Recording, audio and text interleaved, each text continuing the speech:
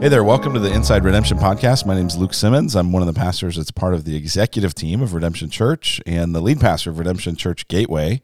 And this is a series of conversations that we're doing, trying to take you inside redemption, trying to lift the hood, pull back the curtain, whatever analogy you want to use, to just try to help those of you who call Redemption Church home and really care about what's going on across the 10 congregations. We want to give you insight into different leaders, different people, help you get to know them, their past, their story, what they've kind of had as shaping influences in their life, as well as what they're doing now. And so today, I'm excited to welcome one of my good friends, Aaron Daly. Aaron, welcome to Inside Redemption. Welcome. Yeah, you even bring your own sound effects. Cheering. Yeah, exactly. That's pretty great. Exactly. And you have a great radio voice, Luke. You do too, man. I'm telling you, if I could add some bass food. Like faces for radio, so it's pretty good. Exactly. But, exactly. Yeah, Aaron, it's good to have you. It's great to be here. I've listened to every episode, or most of it. Let me put it that way. I've listened to almost all of them. Yeah, awesome. Neil's was probably my favorite so far. I like Prather. Yeah, I've enjoyed all of them. Good. Yes. Well, I'm glad you've been listening, and we hope that you have. Those of you listening have checked out especially the talks that we released from the Inside Redemption live event we did. I was really encouraged by how that turned out. Aaron, I got to kind of co-host that with your wife, Dana. But to hear Seth Trout and Josh Butler speak, man, it was like amazing. It was it was just so good, so thoughtful, so thought-provoking. I had people from other churches that got to listen in on that. Pastors, other places hit me up and just felt like it was so helpful and so thoughtful. And then inside the church, just hearing text happen and saying, Dana's doing a great job, or this is happening. It was fun. And I felt like it was a lot of work that every person up there put into it, but it was worth it, I think. Yeah. Yeah, it was really, really encouraging. And it's fun to just, especially when you sort of let those guys that are a little bit more, have the real strong theological muscles. Just a little bit more. Yeah. Well, maybe a lot more. And in Seth's case, more muscles. Seriously. But to watch them get to use that and kind of really, because I feel like there is, there's always a sense when you're developing a sermon is you're always you have this giant, set of, just all this content that you have to kind of figure out, how do I get this down into like a shot glass, and knowing how can I make it as helpful to this broad audience. And so to be able to kind of let those guys be wound up and just go for it, it was really, really fun. Yeah. So, well, and good I'm glad job. Thank you, man. Thanks for putting that all together. Yeah. And I'm glad you're here with us. And so I want to start with your story. Well, I guess first, just so people have a context for it. So you're one of the lead pastors at Redemption Alhambra. Yes. And you're also part of the executive team. And we're going to talk about that and what that looks like. Yeah. And a bunch of the different hats that you wear. But let's start kind of with your story. So you are one of how many brothers? 6 boys in the Daly household. So I'm one of 6. So your parents and then 6 boys. Yes. Any girls? No girls. No girls. It was all males in the house, except my mother. And you're what number? I'm the second oldest. So there's Benjamin, Aaron, Joshua, Isaac, Caleb, and Micah. All Old Testament. Can you do that names. Again? This is like I could. This is like that Good Will Hunting part where he rattles off the names of his pretend brothers. Nobody has to remember them, but if you do remember the third son, there's a prize for the listener tonight. So where did you grow up? So I actually was born in Seattle, Washington, and then my dad planted churches, pastored churches throughout his life. So we kind of moved around, but most of my life was, or at least the years I remember, was in the central coast of California.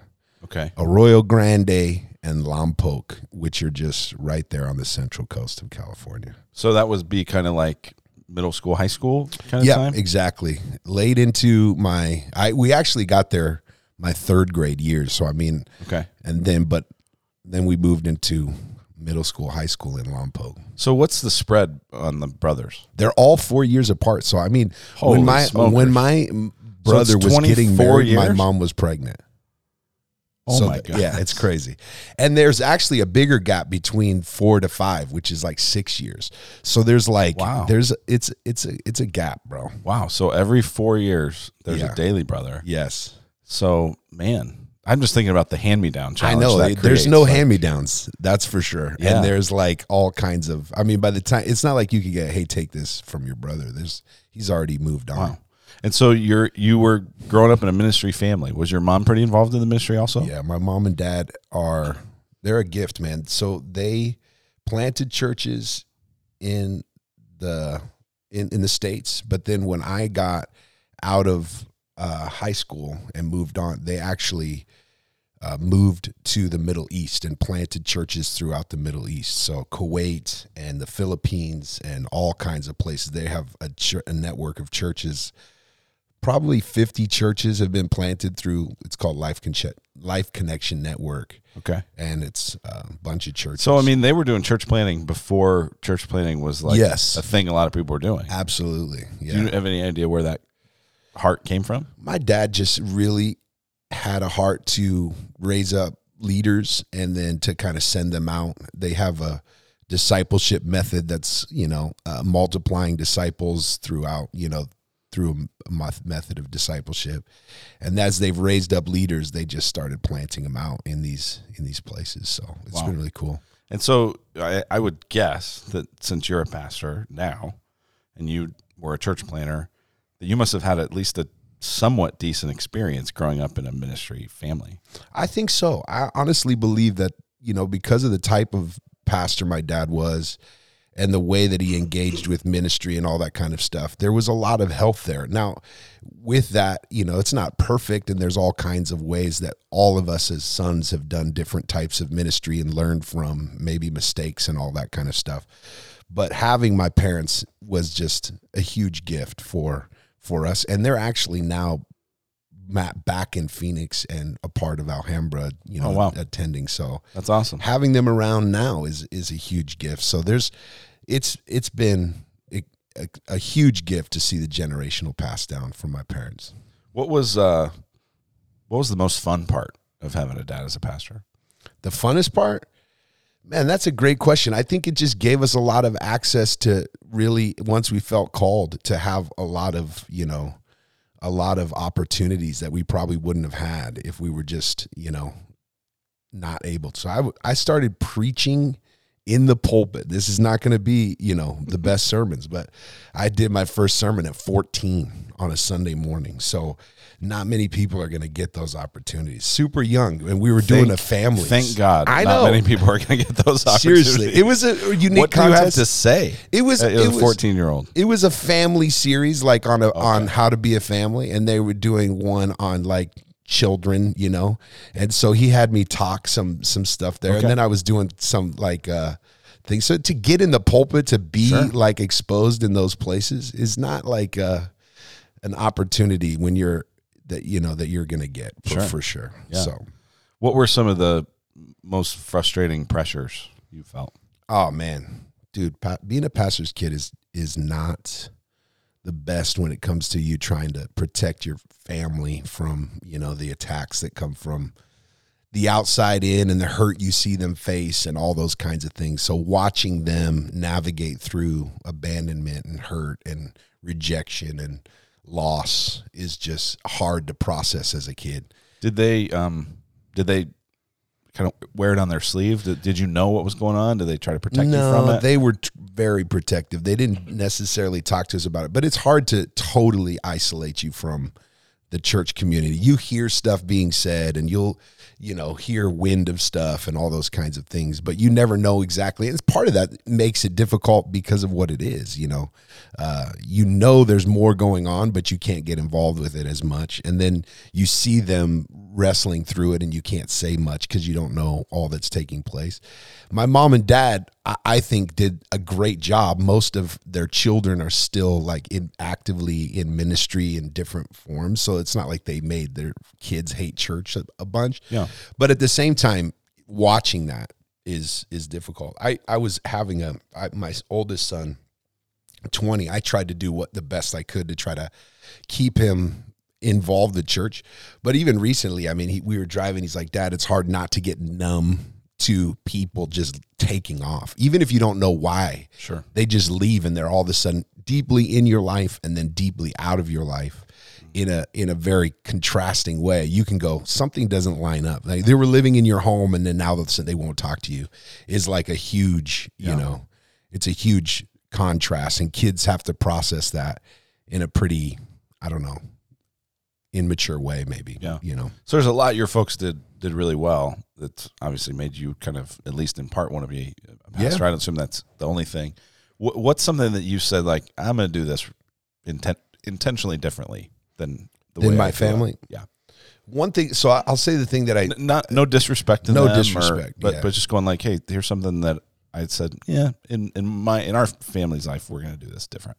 Yeah. So I think for my parents, and I don't know where this came from, my parents really felt a burden to kind of have us go off in an individual way and kind of do our own kind of ministry thing that felt like, hey, you're gonna go off, and there was a big pressure to kind of go do your own thing. I really have intentionally tried, like as a kid, or as they kind of launched you out of the home.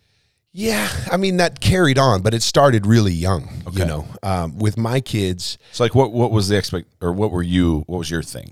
And maybe this wasn't an expectation, but as a kid, I felt like it, young, being prayed over, like, you're going to go do this, and you're going to have this, and you're going to go minister in these ways, And so I felt a lot of pressure to do that. And I think all of us as kids felt like we're going to be in ministry, and some have responded in different ways.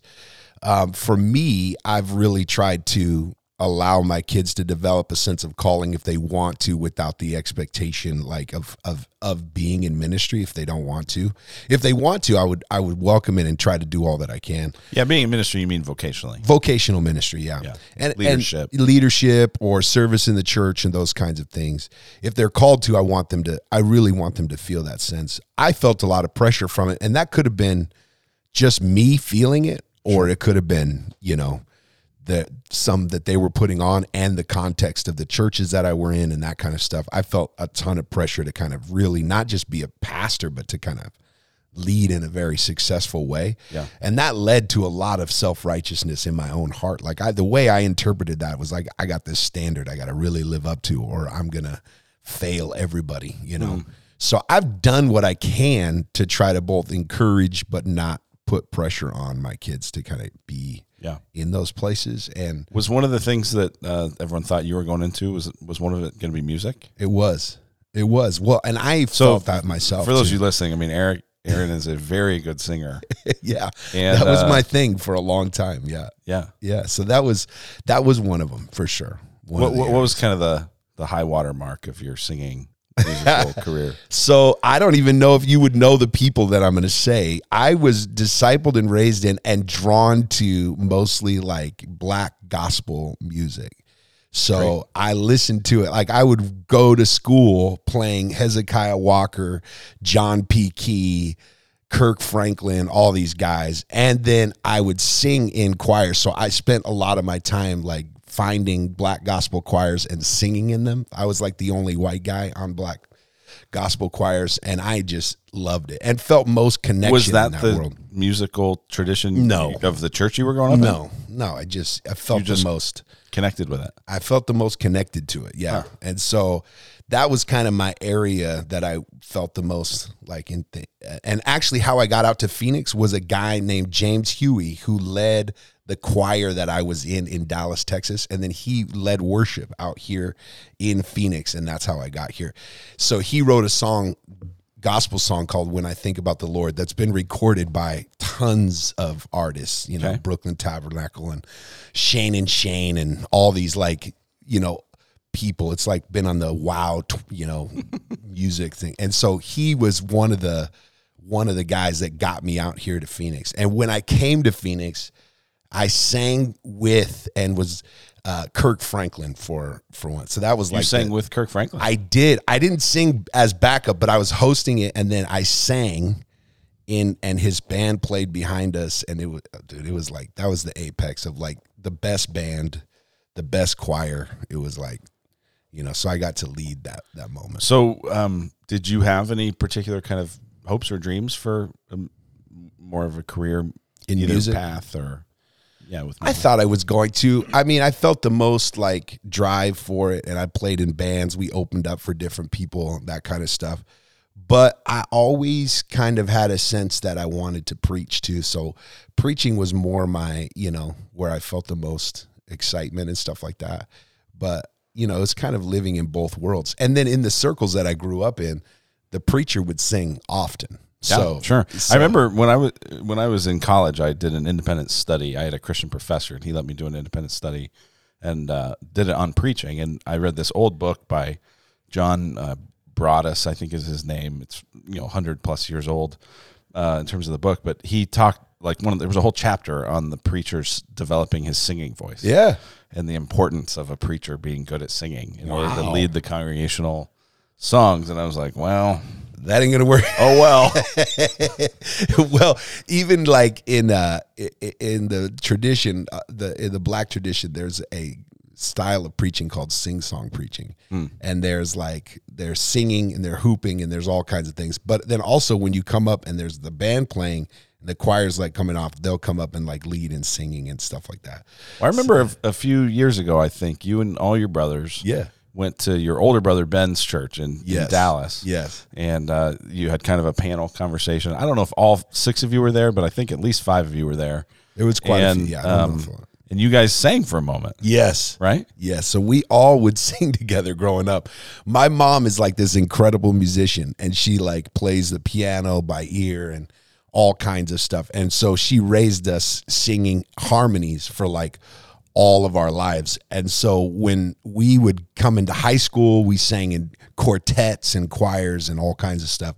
And we would travel around and do all kinds of like music stuff. So it was like all of us as boys had to learn to sing like super early. We were like harmonizing since we were like babies. I don't even remember not harmonizing. So it was like part of our upbringing. So if you're in the Daly House during any sort of like holiday thing, it will every time go to singing in some way or another. Do your kids have it too? I think they do. My oldest has some music that he's been putting out that's really good. And he's got a great voice. And then my other son, Ezra, sings incredibly and does a lot of Broadway stuff, and same with Hadessa. The younger two, I'm not sure yet. Okay. I'm not sure yet. Okay. We'll see. Huh. We'll see. One dances, the other one kind of cooks, and they like to sing, but the top 3 seem like they really sing a ton. Can Dana sing? She would tell you no. She can carry a tune. She would tell you no, though. That's kind of how I am, I think. Like, you can carry a tune. Every now and then people are like, oh, you're a good singer. And it's like, it hit me in the right. I actually, when we planted the church, we had a worship leader whose wife was pregnant. And so I had this like ProPresenter or PowerPoint, like set of songs that I knew I could. You could sing. I could sing and lead a cappella if I had to. Nice. And I was always sort of hoping that I'd have to. See, but she never went into labor on a Sunday, and so I never sort of hoping never that got you to do it. It was backup and ready to go. I tell people all the time, I'd be an amazing worship leader if I could sing.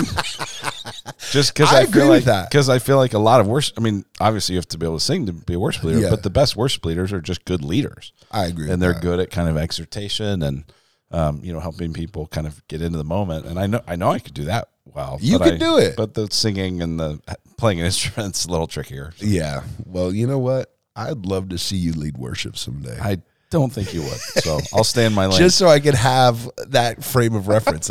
So since I know you have those songs, I think at one of our leadership things, we should kind of make it so that somebody gets sick and you have to lead with one of those songs. Yeah. Well, let's see it. Let's not. So Aaron, how did you meet Jesus? So this is an interesting story, and I'm not sure. Being raised in the church, a lot of things get muddy, Sure. There's a lot of times where you feel like, the preacher gets up and says, hey, do you want to come to know Christ and heaven or hell? Yeah, I'll take heaven, Those are my choices. Those are my choices. That's what I'm going to choose. Down for exactly.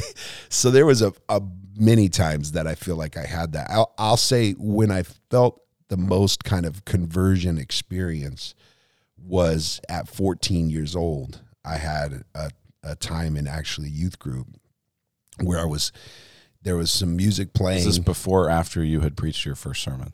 This had to be before. Okay, yeah, it was good. early on. Woo! Yes. Close call This had there. to be before. Yeah, and close call. Try Try to not have unregenerate preachers That's if true. we can help it. That's true. Good point. Okay. And there's like a time where I felt like the Lord really speak to me there. That was for sure where there was significant change after that too. Like I could see some things happen in my life that was there and felt like, you know what, I feel like called to see what God has for me in the future and lived kind of a pretty, what I would say, regenerate life. Yeah, so maybe at that point it really even more started to become your own My own thing. faith. Yeah. And then When did you get baptized? I got baptized after that. So, Okay. yeah. And I'm not sure if I got baptized super young, I don't remember it. I do remember getting baptized after that, about 15 years old.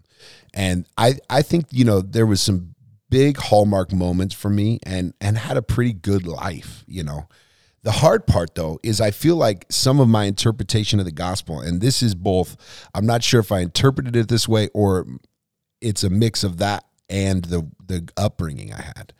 So the gospel to me was always this thing that I was striving for, like I had to reach higher. I had to shout louder. I had to sing, louder. I had to perform, and some of that could be my own internal like pressure for success. And then others could just be the way it was being preached, And I went to some real charismatic schools, and inside of that, I tried to work my way up the ladder of all these kinds of institutions and places and found myself always in leadership, So I was always in a spot where I was preaching or singing or leading from a super young age. I was leading Bible clubs at my school. I was, at high school and college. I was doing all kinds of things and seeing some sort of, success in those, if you will. Sure. And enjoying it. But I always felt like I was falling short, and didn't have a lens of the gospel being God entering in and just loving me, like starting with that space. And so when I planted a church, this is like a longer story to one simple question. When I planted the church was right after a huge problem in church, in a church that I was pastoring in, Okay. and planted what is now Redemption. I was only 24 years old. And so it was really young, just married, didn't have any kids. And we started out of a real broken situation. Was it a bit of like, sometimes I'll use the expression of a church splant? Yeah, It's it was. kind of it's not quite a split, but it's not quite a plant. It's Yeah. kind of something in between. It was, I think that's a good way to put it. I think it was more the church exploded, and in the pain that they were experiencing, the church went from being a pretty significant, their pastor had an affair and there was all kinds of pain, and the church went from, let's say, 600 down to a few hundred, and they didn't have any pastor, Okay. And the denomination I was in at the time was didn't have a category for handling that. And so they basically said, go off on your own, take the people that are with you, and then the other people can do this kind of thing. So we started that way. I mean, that'd be a tough thing for a leader at 44 Yeah. to lead well through, but 24, Yeah, I'm thinking that would be. it was tough. And then we had, it's an inner city church is where we were at. It was a bunch of people with not a ton of money. We had maybe a couple hundred that went with us at the time, or that started at the time with us. And at that spot, it's not like you have a ton of money, but it's also like you have a lot of responsibility. And I went 5 years with this kind of performance-driven type deal. And at about 29 years old, I felt like I hit a wall and had another, if you will, I don't know what to call it, but a conversion experience where I felt like the Holy Spirit revealed to me that I'm loved, Sure. And it was the first time that I felt like I didn't have to earn something from God. Yeah. And that I heard the gospel. And that's actually where I came into kind of Reformed teaching. I had never heard that there was this type of grace that was beyond being earned, and in that spot, I felt like not only did I experience grace, it wasn't like a doctrinal ascent. It was like God met me in this place and like rescued me and showed me his love, and we replanted at that time. And there was so much change that it felt like a conversion, you know? And I think that's around the time that you and I first met. Exact time. Correct. That was the time. And it's interesting because in the years leading up to that, I had a similar kind of experience. I actually would kind of say, I think I've had post my conversion, like being born again, I feel like I've had 2 or 3 other conversion-like experiences. Not in that all of a sudden I was going to heaven, but like exactly, just the scales seemed to fall off my eyes in some ways, and it was like, man, I see the world in it just went from like black and white to color to HD, that kind of a thing. And I had a similar experience around the gospel, around that sense of, hey, you really are loved. You really are adored by God. You're adopted as his child. Where the gospel it kind of went out of the law courtroom and into the adoption courtroom. That's exactly it. And that's a big shift. It's huge. And it's like, it made me question everything I had preached beforehand. I mean, you're talking about, now I'm a lead pastor, I'm running a church or whatever, and we're, and it feels like, man, I should have known this stuff before. Questioning a lot of things that I had said earlier, repenting of a lot of things that I had said earlier, and seeing that even the way that I had been discipling or leading people was out of this performance mentality. And the way I was trying to earn places with God, I was trying to put that on other people also. I mean, we have a unique congregation we can get into, but it's a lot of people who've come out of addictions and drugs and economically depraved people, all kinds of people who felt rejection.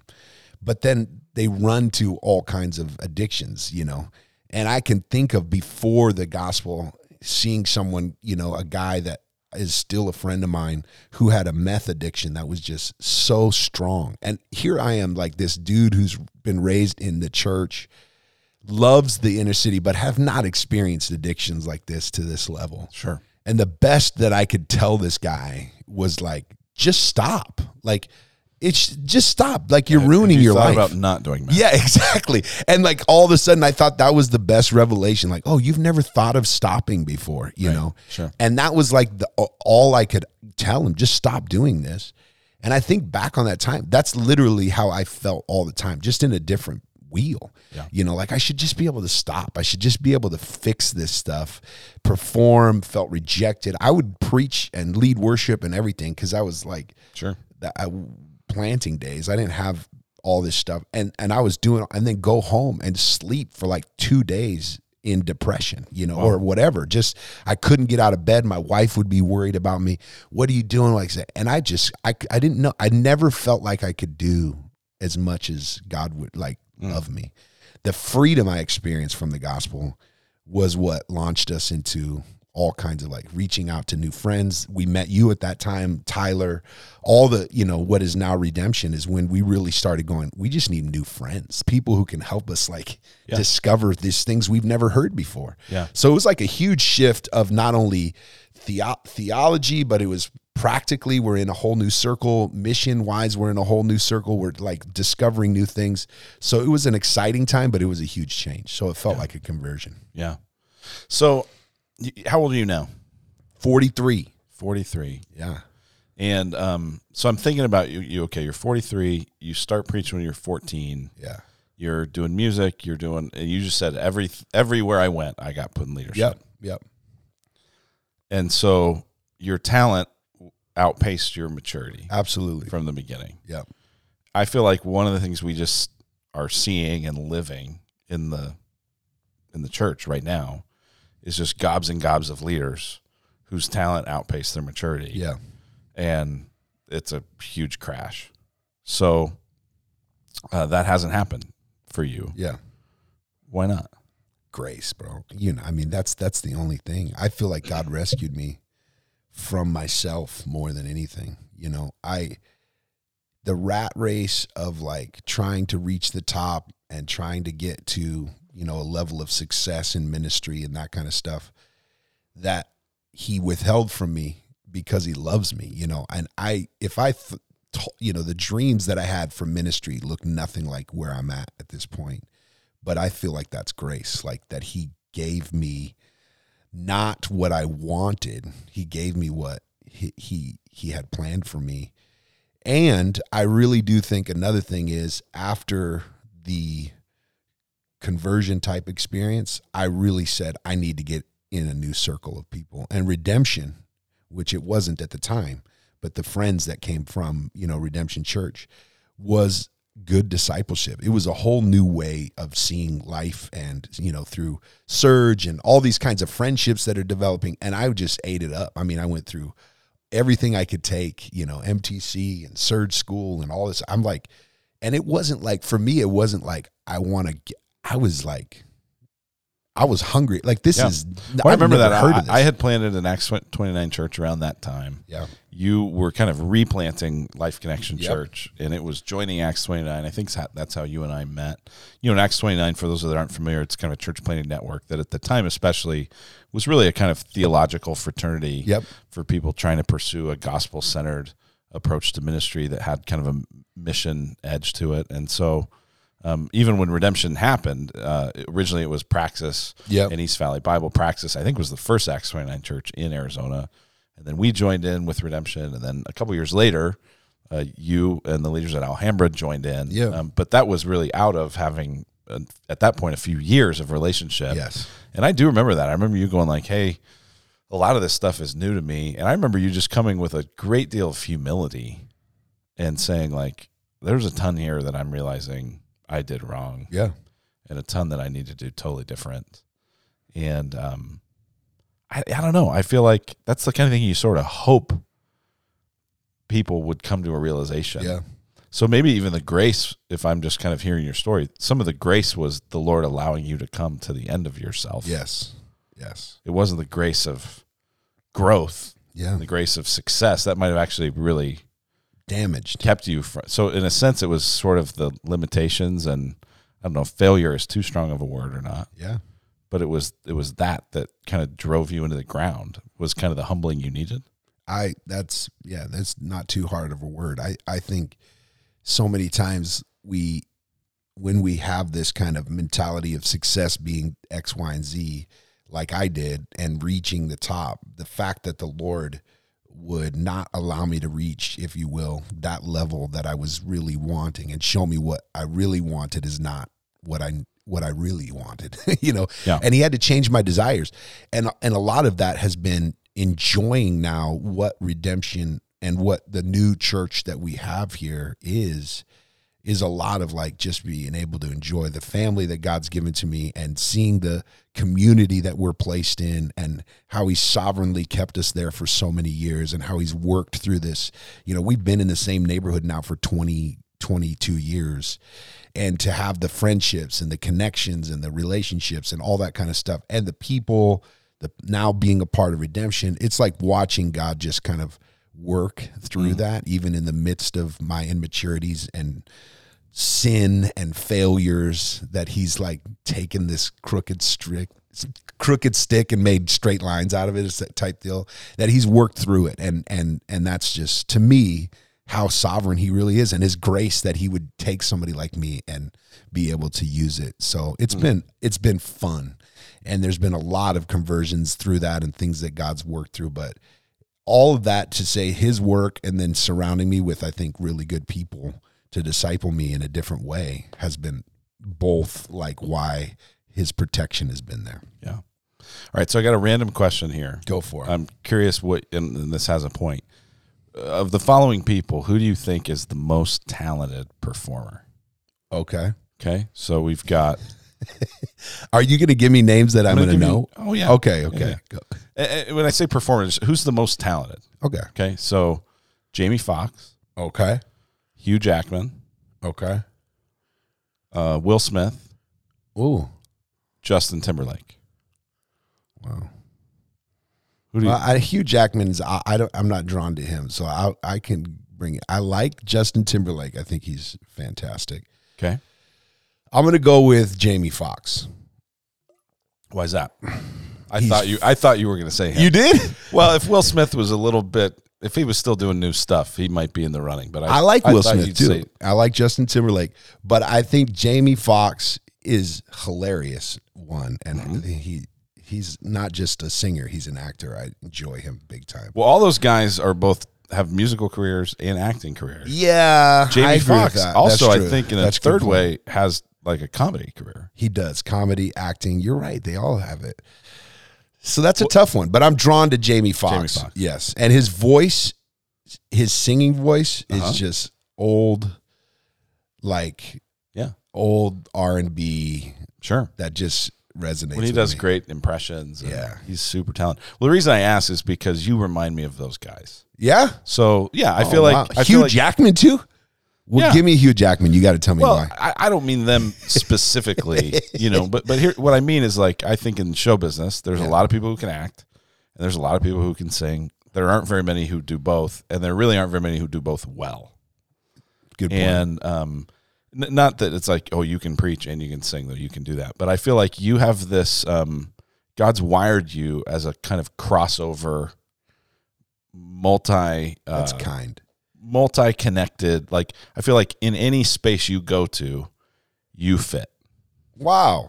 And Luke, you're encouraging me right now. I appreciate it. I mean, like, you come preach at Redemption Gateway, which is, 88% white and very suburban and upper middle class, and they just eat you up. Oh, wow.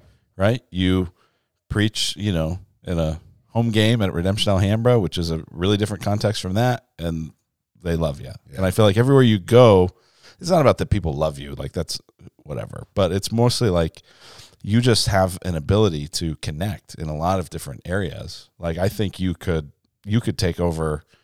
Here's what I mean, and not to, it's not about comparison, but like, you could take over as the lead pastor at Redemption Gateway, be fine.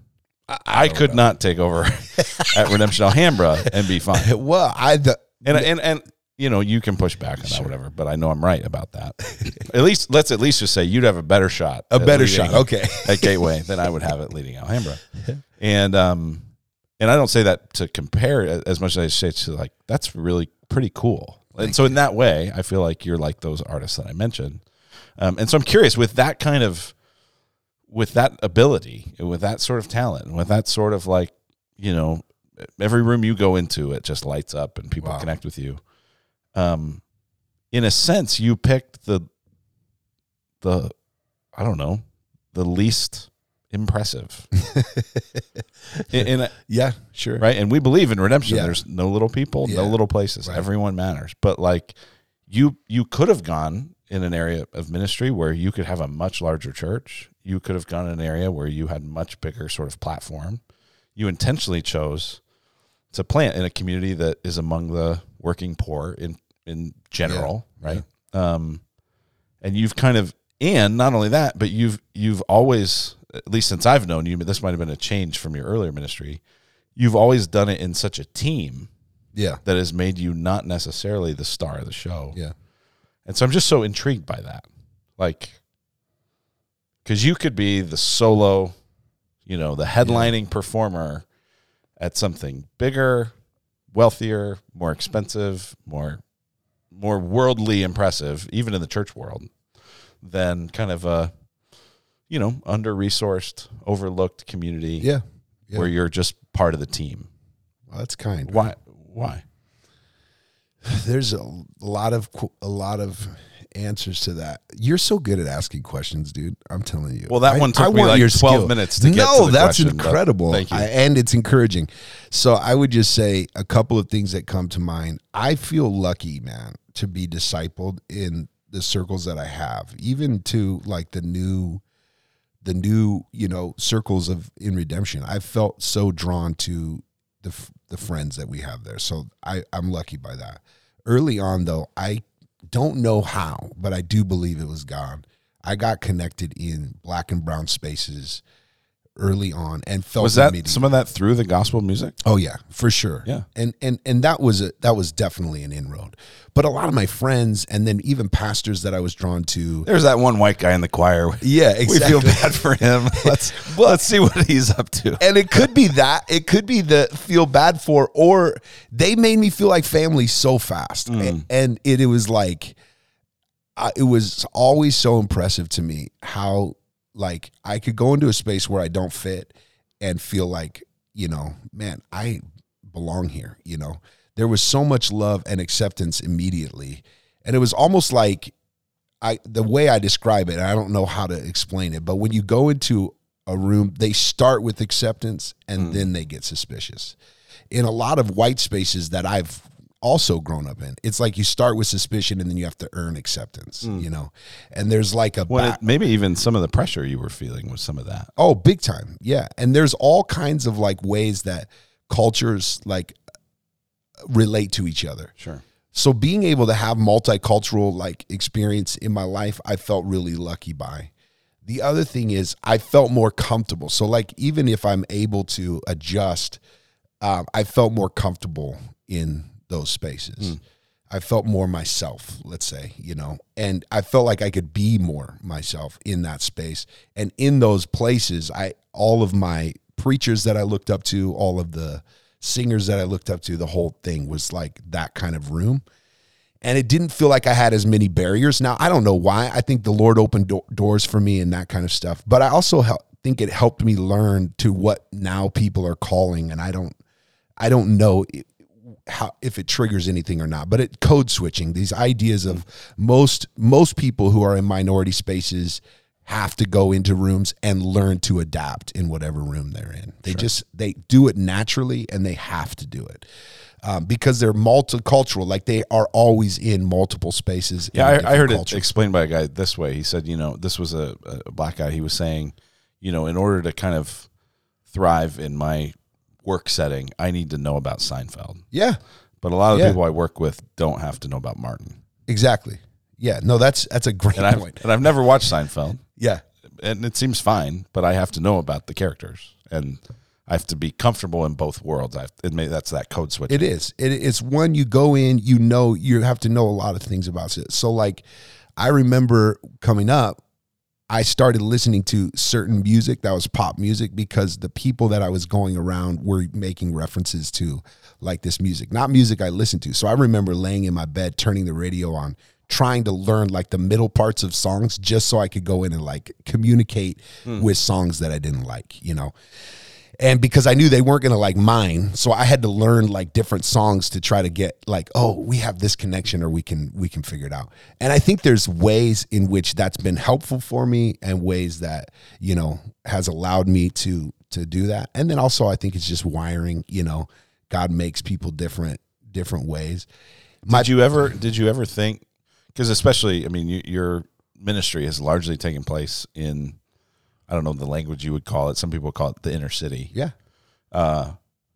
Were there ever times when you just thought, man, this is too hard? Like all the addiction stuff, all the stuff you were talking about earlier, like, gosh, this would just be easier if I was in a more comfortable spot. Yes. So there was that ever like the thing that I was live enamored? Option? Yes. The thing that I was enamored by was the money and the buildings and stuff like that. So I remember like driving around town and my brother and I like wrote this song of jealousy, lament and jealousy that went, why not me, Lord? Why not me?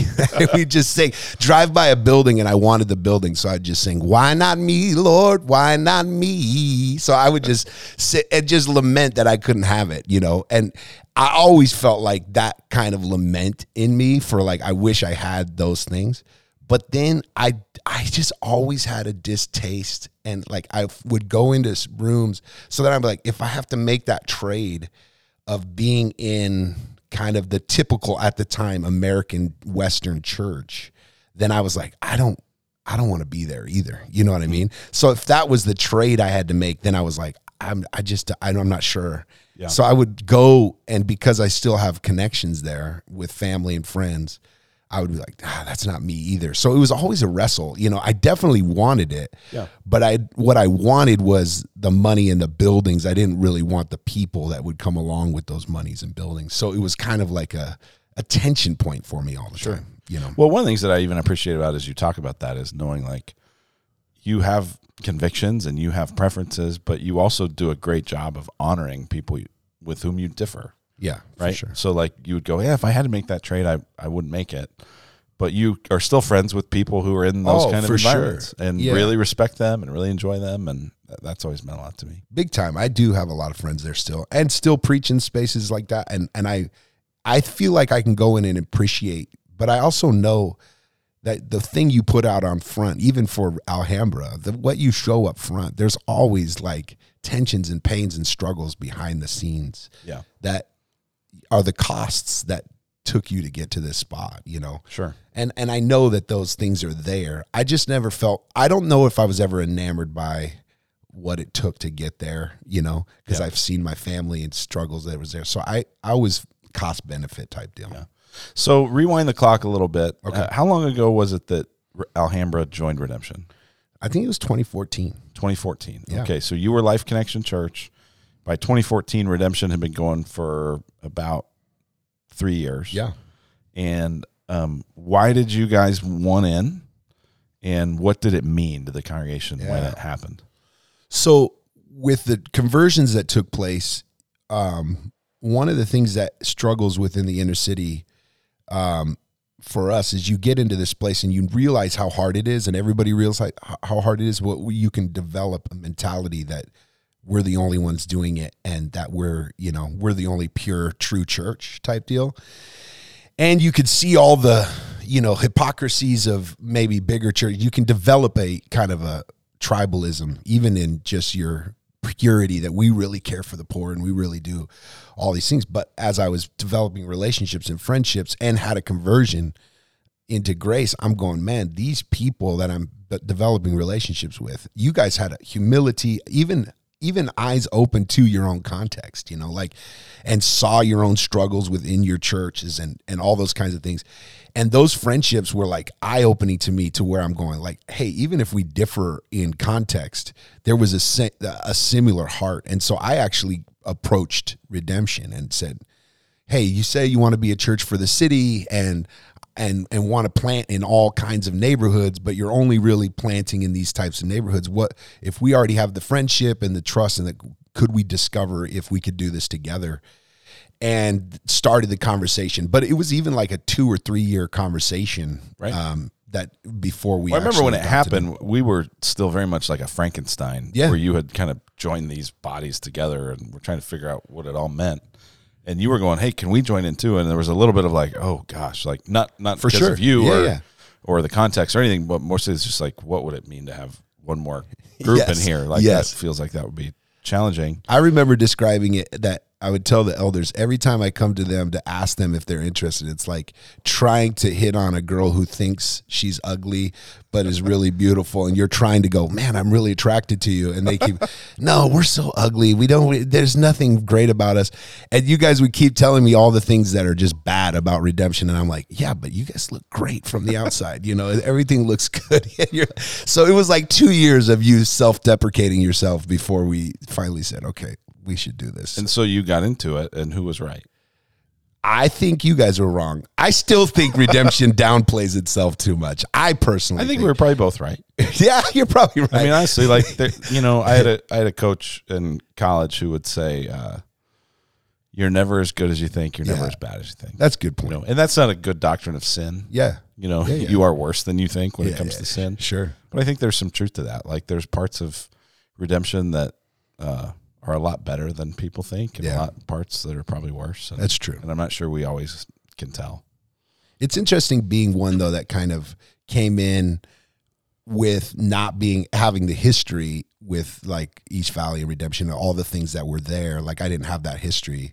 So, but I had a totally different one. So it's almost like a little bit of an adoption rather than a birth type deal. Well, I'm curious about this, because one of the things when Redemption happened in the original merger, it was a bit like a blended family. Yeah. Where it's like these parents have been dating, but all the kids don't know each other. Yeah, that's a good point. Right. I remember that was like, you had all these leaders who'd spent multiple years, having lunch and praying and working on Surge School and lots of other stuff. And all these staff people and leaders and members who were like, I don't know them. So I'm curious, what did it mean to the church body? Because I would think there'd be a potential for a church in a more under-resourced place connecting with a predominantly kind of white, more resourced set of congregations. I could see some folks potentially going like, are we trying to be somebody we're not? Are we trying to like, are those folks going to understand us? Yeah. How much of that was there, and then just what did it mean? So we tried to prepare for that. And I think what was healthy about the process, to your point, is Redemption leadership at that time kept saying, dude, if you guys became less diverse, would that bother you? And here's what's going to happen if you're not careful. And, a lot of like sober thinking when it came to it. So I was kind of not things we were rooting for. No, just things we thought, hey, if this happens, are you okay? And I was like, no, I'd leave the church too.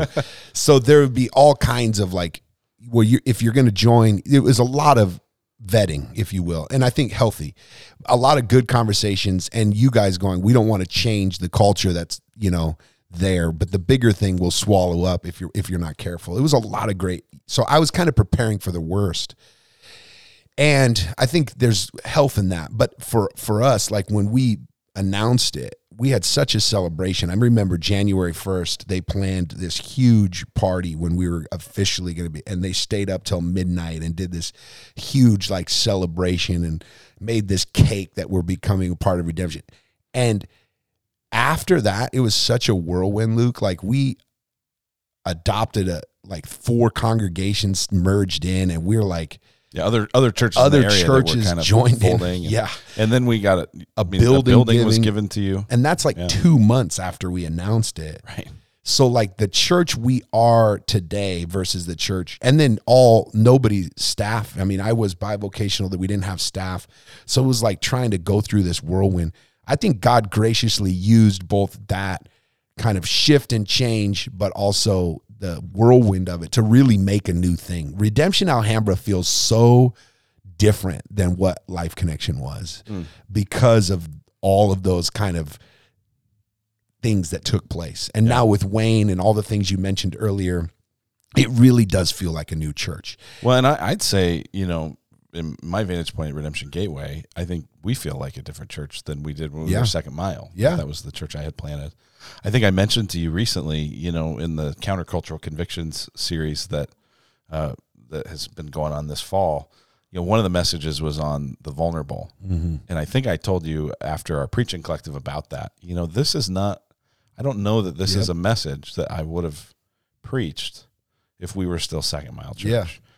Yeah. Not because I think God doesn't care about the vulnerable, but I don't know that it would have been on my radar to the degree that it is because of the plurality and the diversity and all the multiple strengths. Like it wouldn't have, I don't know that our doctrinal statement at Second Mile Church would have ever had a conviction related to the poor and overlooked. Mm. And so that's one of the things where I think like, man, when we talk about being better together, I know that's one of the ways I'm better as a leader is because even as I was preaching, I was going like, this is like, trying to find a verse in the Bible that doesn't involve the poor is kind of like trying to find something at the grocery store without gluten. Come on, it's bro. really hard. Like it's everywhere. That's a good point. I like that.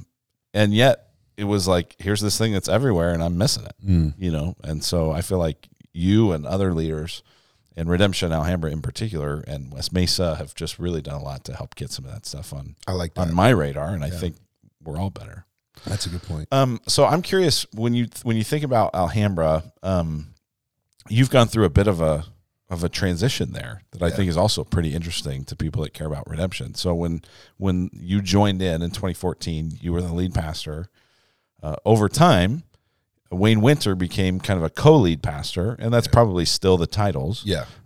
But increasingly, even it seems like Wayne has even more leadership, and a lot of people probably think of him as kind of more the lead pastor of Alhambra than at least initially when that happened. So talk about that. How did that decision get made? How did you decide to move that direction? Yeah.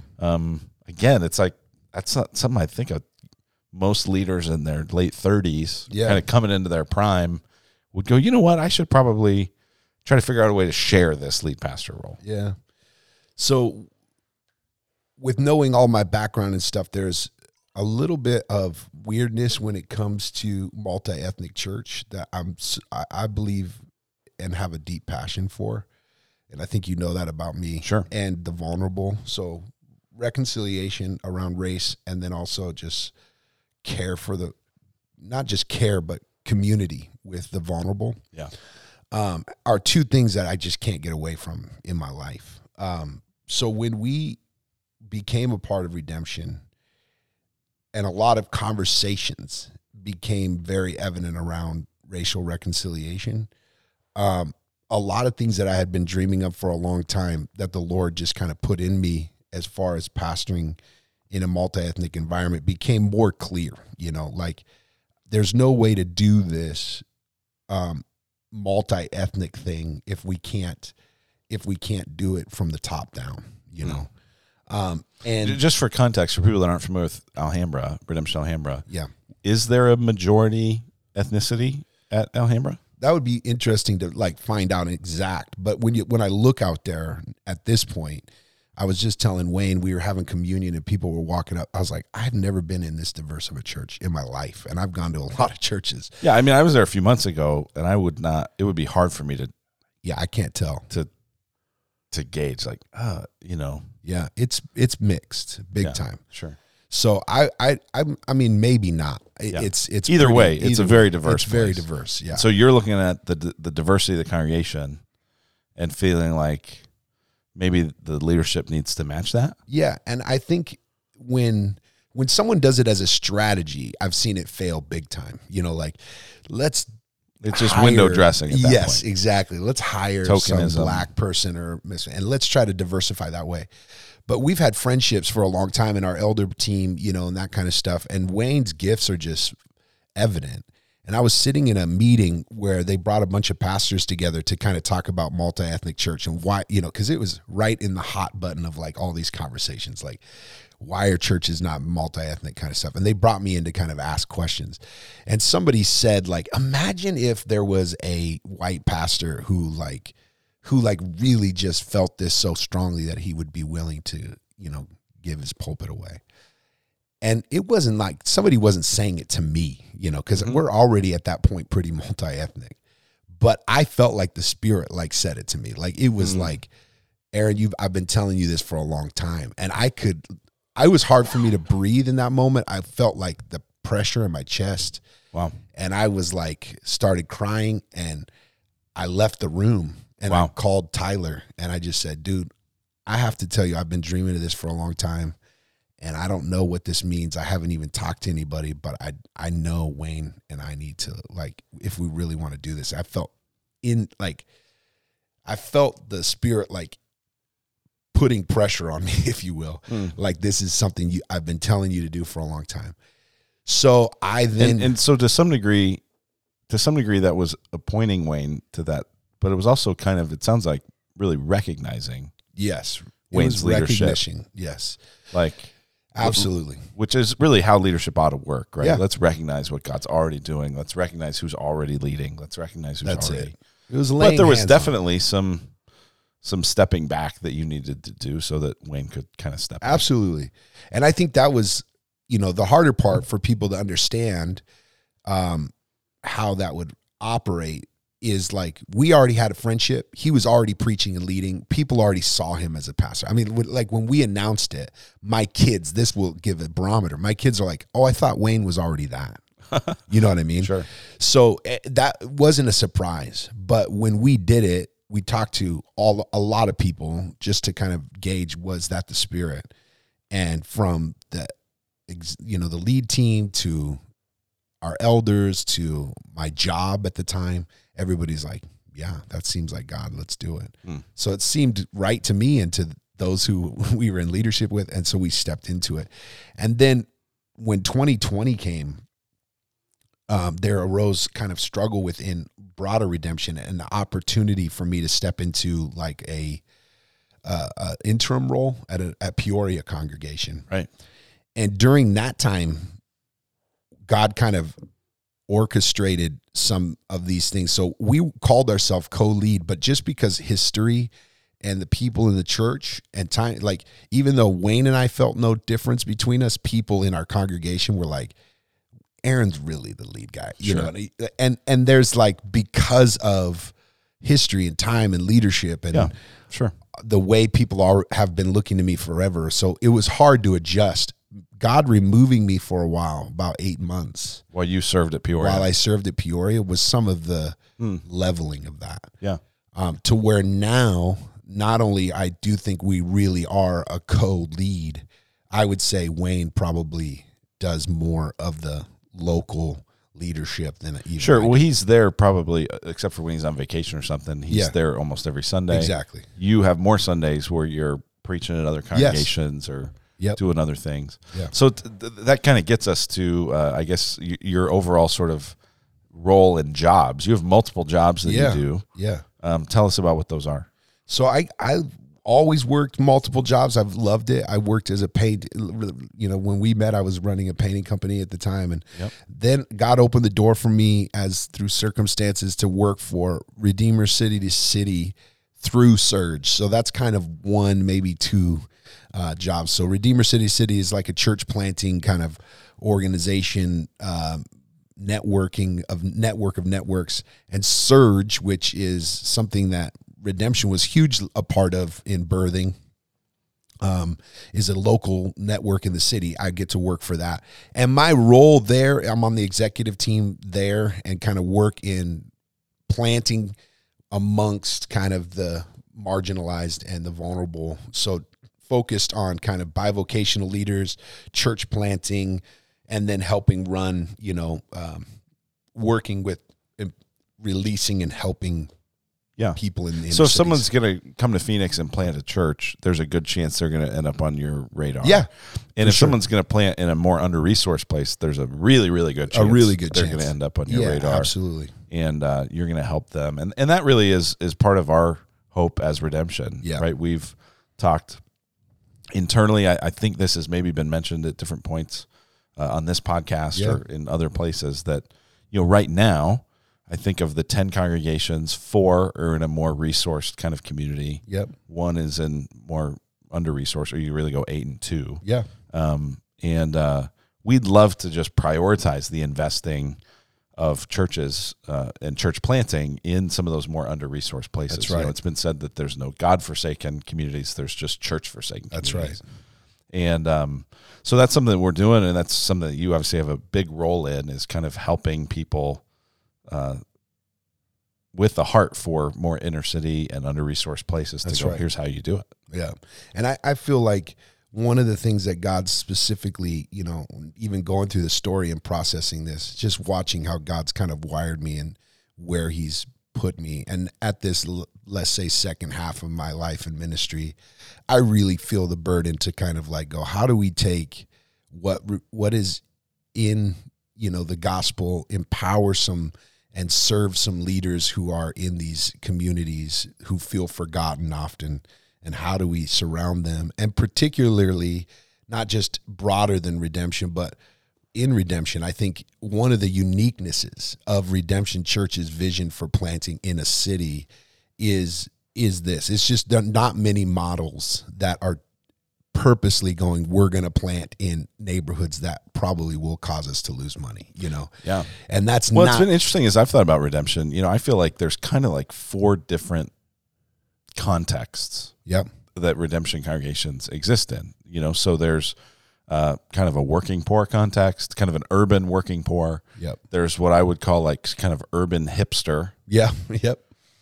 There's kind of college campus communities, and then there's like suburban. Yeah. There's probably a few congregations that would straddle some of those. Yeah. But it's kind of all 4. And that's just pretty interesting to me, because I feel like so many multi-site churches that we interact with and connect with, and this isn't a bad thing, but they tend to have sites or locations or campuses or congregations, whatever, in very similar kinds of communities to each other. Yep. And I think it's one of the biggest blessings in redemption. I also think it's one of the biggest challenges. It's a huge challenge. And I think the easy way and the more typical way, because with all the circles I get to run in, there's tons of church planting networks and then churches that are multi-site that are planting. And I went into one, I've been into multiple, but they all have a similar strategy and they're not hiding it. So it's not like I'm making this up, right? Like they had a map of all the churches that they planted. And so I said, why in all these neighborhoods? Well, they said, well, all these neighborhoods are where our people are, right? Mm-hmm. And that's where people are that we are targeting and that the people are that we serve. And they have a certain type of person that is that church's type of person. Sure. And wherever they are, we're going to put a church there. Well, what Redemption has tried to do, and I know it's massively challenging, is there's not a type of person that is a Redemption person, and how can we serve and resource and care for all people and all neighborhoods, which is going to bring a lot more challenge. Sure. And it's going to make a lot more. And we've experienced it. And I think we've paid some cost for that. But it's interesting. I think we talk about this often.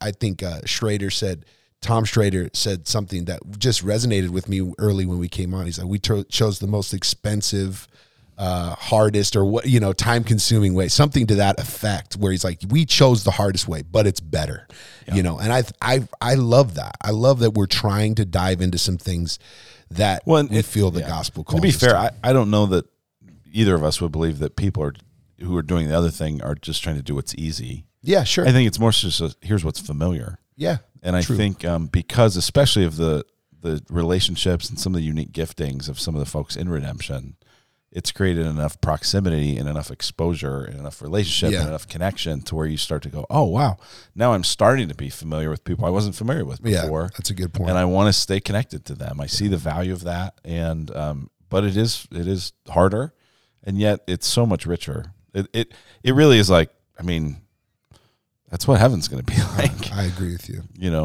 Times, 1,000 when you think about all the cultures of the world and all of that. So. Well, even with the way that Redemption is structured and set up has helped me to see, like, there's way to be family across the city that allows each family to contextualize and love each other. I like when I came out and preached at Gateway, I felt so at home, bro. Honestly, I feel like it couldn't be more different from my context, but it still felt like home, because of the love of people and the acknowledgement. There's some humility there. And this is not to like downgrade other churches. This is just to say what God's doing here, right?